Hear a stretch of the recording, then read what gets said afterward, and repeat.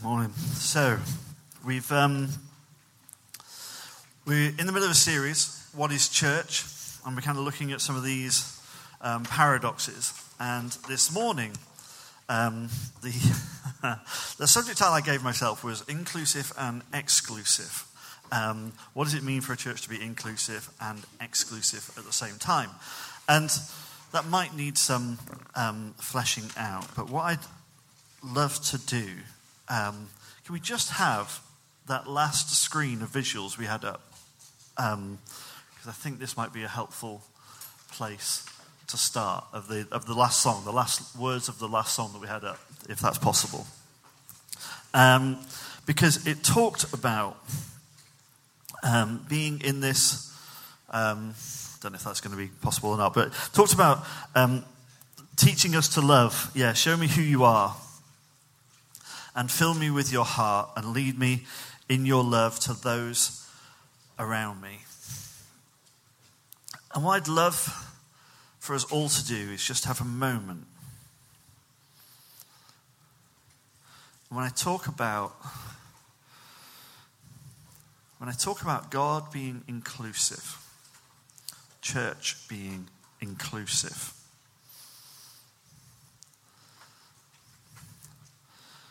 when I talk about maybe that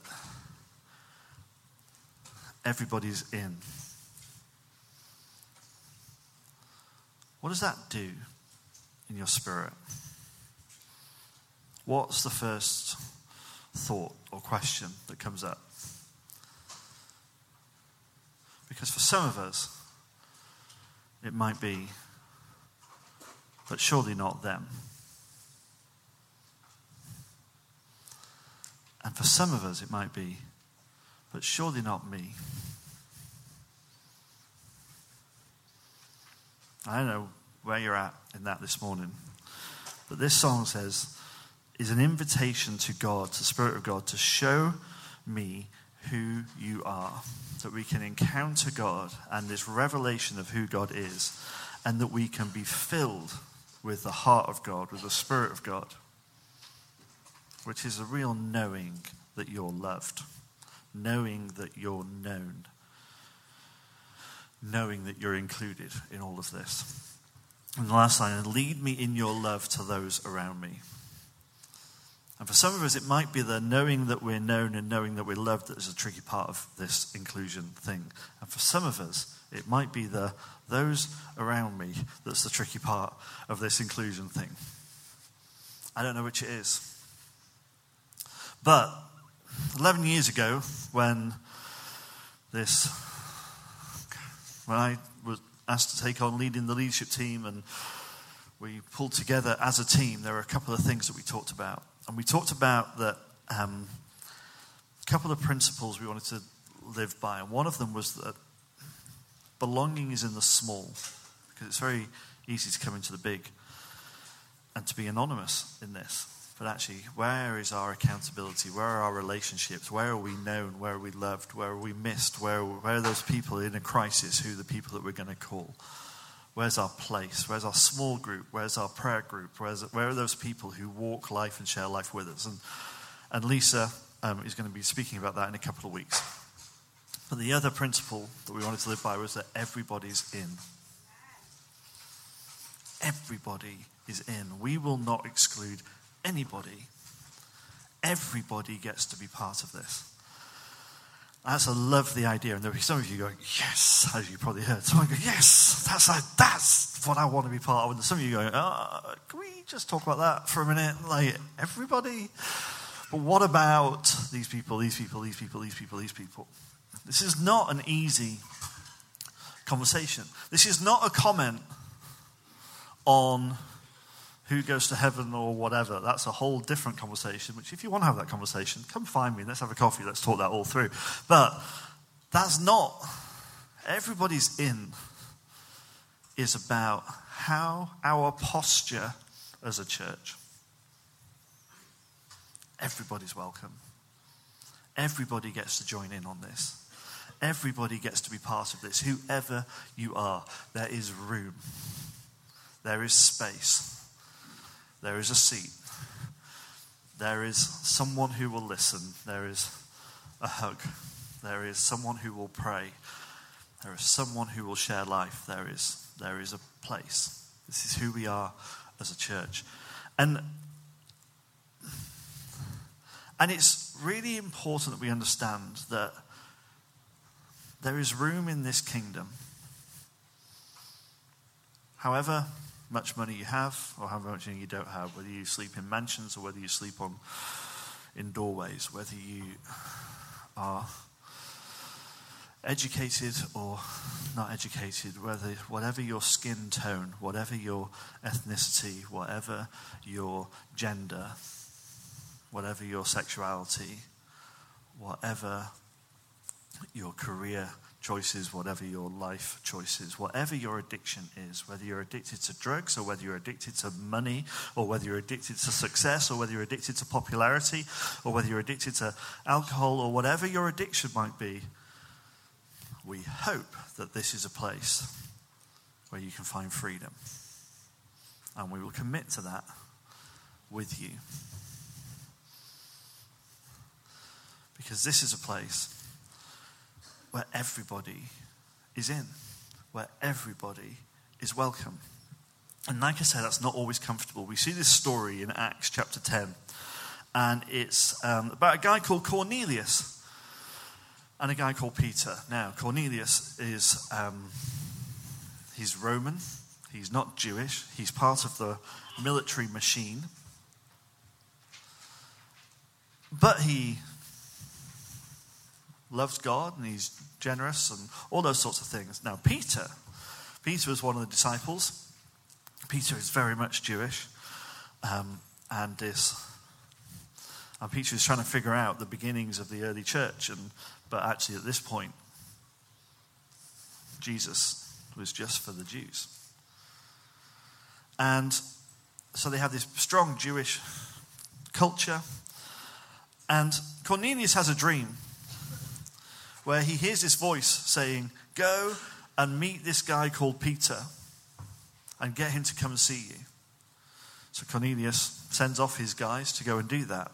Whilst these guys are on the way to him, Peter is on the roof praying.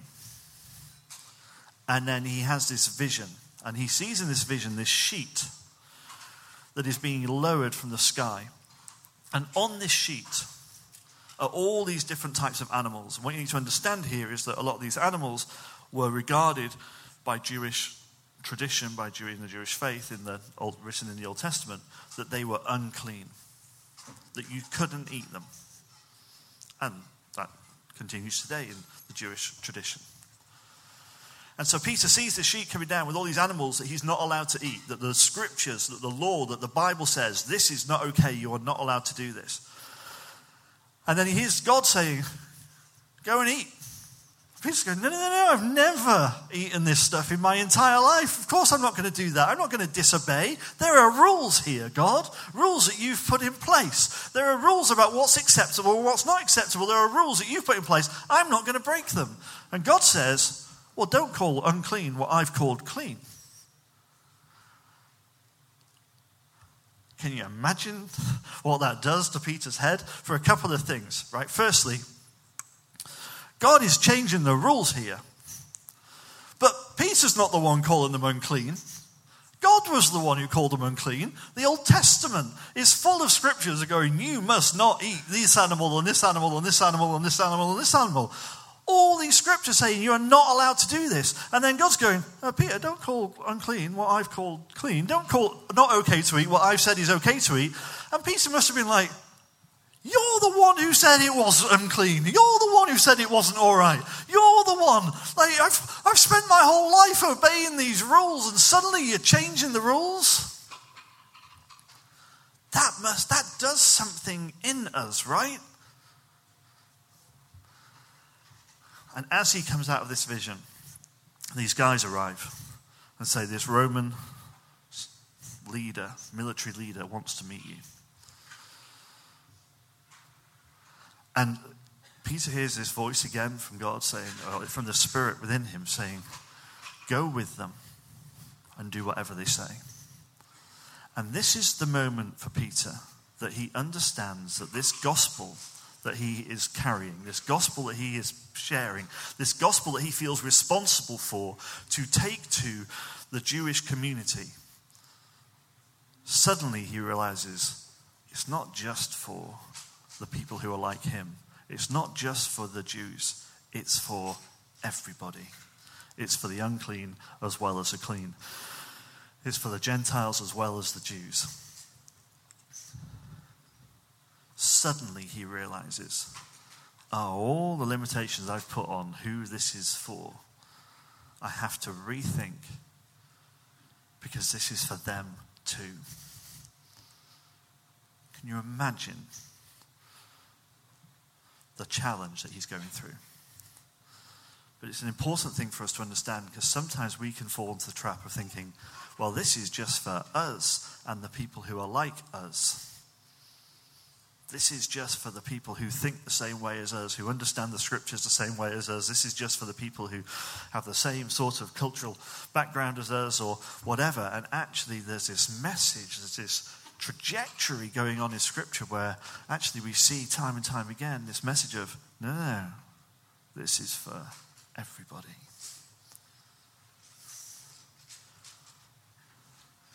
And the prophets talk about this day when every knee will bow and every tongue will confess. People from every tribe and every nation, people from every culture and every background, people from every part of society and culture and the world.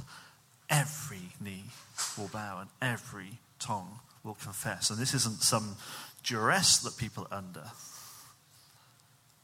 They're talking about a day when everybody will come into the realization of just who Jesus is. And our only response will be one of worship.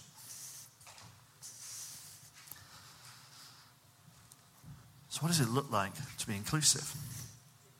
What does it look like to have that sort of thing disrupted? A little story. I grew up in a very conservative evangelical church. And so that's how I understood my theology, what was okay and what was not okay. And the church I grew up in was very clear that women could not be in leadership, women could not teach. And I believed the same thing, because of course I believed the same thing, because that's what I was brought up in. But not only did I just take it, well, these people say it, but also there are some very obvious scriptures in the Bible that seem to say the same thing. Very clear. So this is how it is. This is right. This is what I've been brought up to understand. This is what the Bible says. I could point to the verses. I could point to the references. I understood what the Bible said. And then one day, I'm sat in this church, and there's a woman preaching. And she was amazing. And clearly blessed, clearly carrying some authority. People's lives were clearly being changed in front of me. And your two worlds come crashing together. Suddenly I had to process, well, wait a minute. God is very evident in what's going on here. The fruit of what I'm seeing is indisputable. How do I align that with what I understand the Bible to say?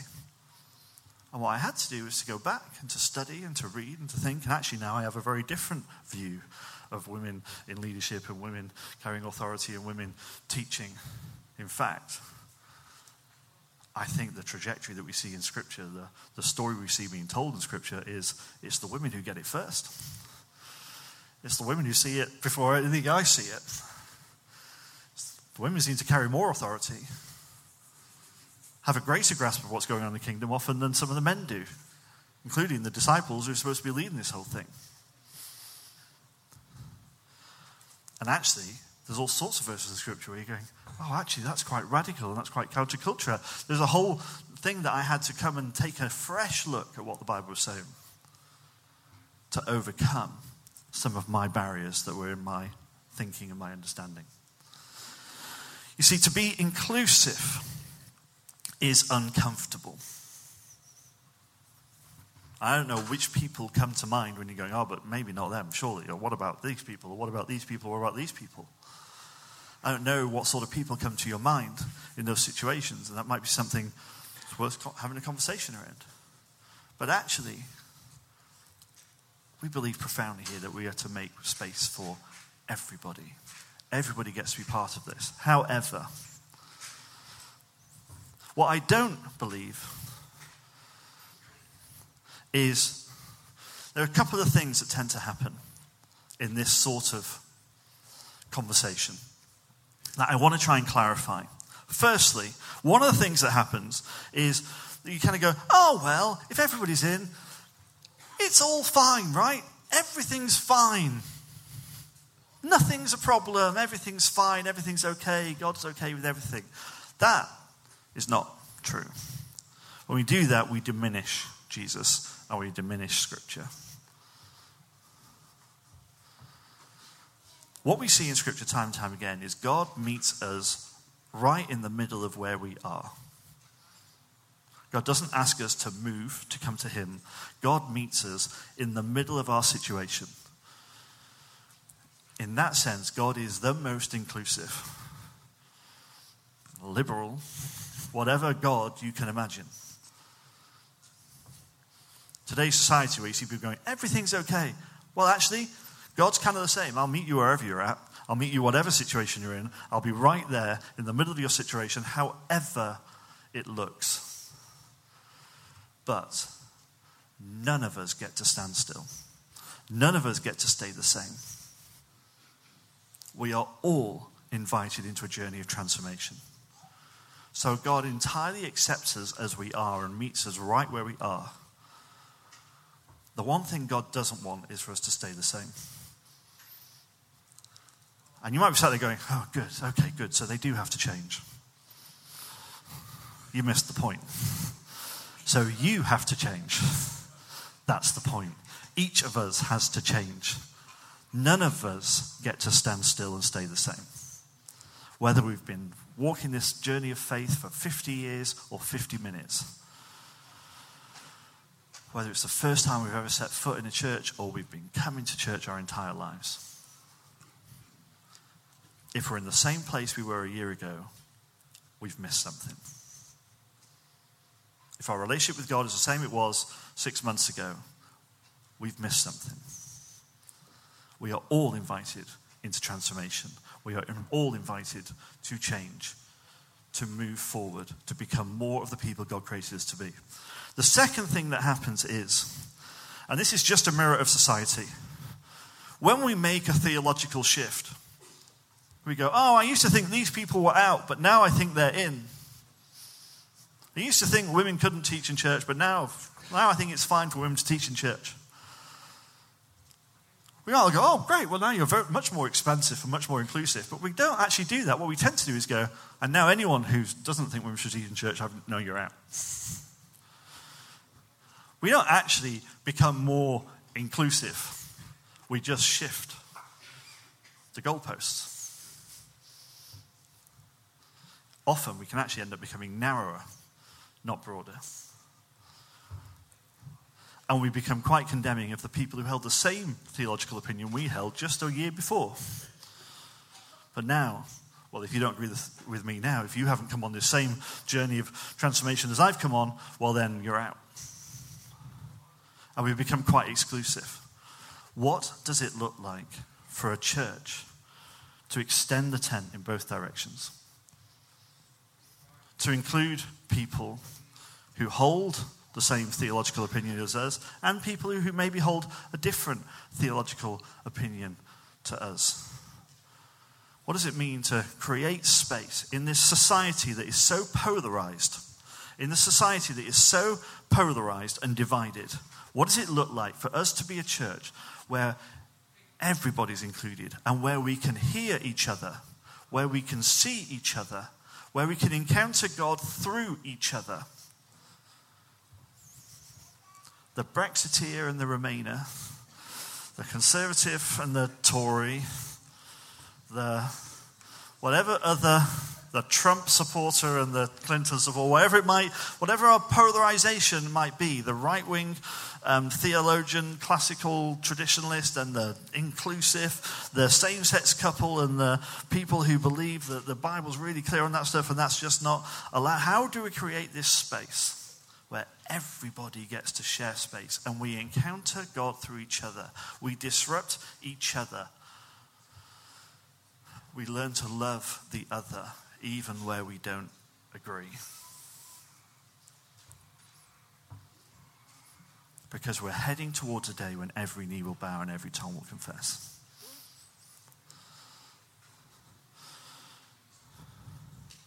You might have to share space around the table in heaven with someone who you don't think should be there, so you better deal with it now.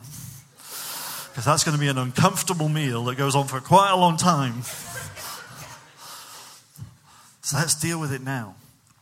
But what does it look like, therefore, to be inclusive? And this is the key. This is where I'm going to end. To be inclusive, actually, the way forward is to be exclusive. If you want to extend the tent in both directions, the way you make a tent bigger is to make the pole at the center higher and broader, and then you can extend the tent in both directions. If you want to make the gravitational field of a solar system broader, so it stretches further, then you make the sun at the center bigger, not smaller. And in this church, we are exclusively focused on Jesus. The way we make space for everybody is to make Jesus bigger. We allow Jesus to be bigger than my understanding. We allow Jesus to be bigger than my theology, bigger than my culture. We allow Jesus to be bigger. We worship Jesus more. We immerse ourselves in relationship with him more, because then we become more like him. And our words, the more we become like Jesus, the more our words will be soaked in love. The clearer we will see each other. We will see through the differences. And we will learn to see each other as brothers and sisters. We will learn to recognize Jesus in each other. The more we become like Jesus, the kinder our words will be. The more weight they will carry. The more truth they will carry. The more love they will carry. The greater ability they will have to unite, to heal, to speak life over people and into a community and into a society. The more we become like Jesus, the more beautiful this will become. The more life we will see, the more hope we will be able to speak into a society that is riddled with despair.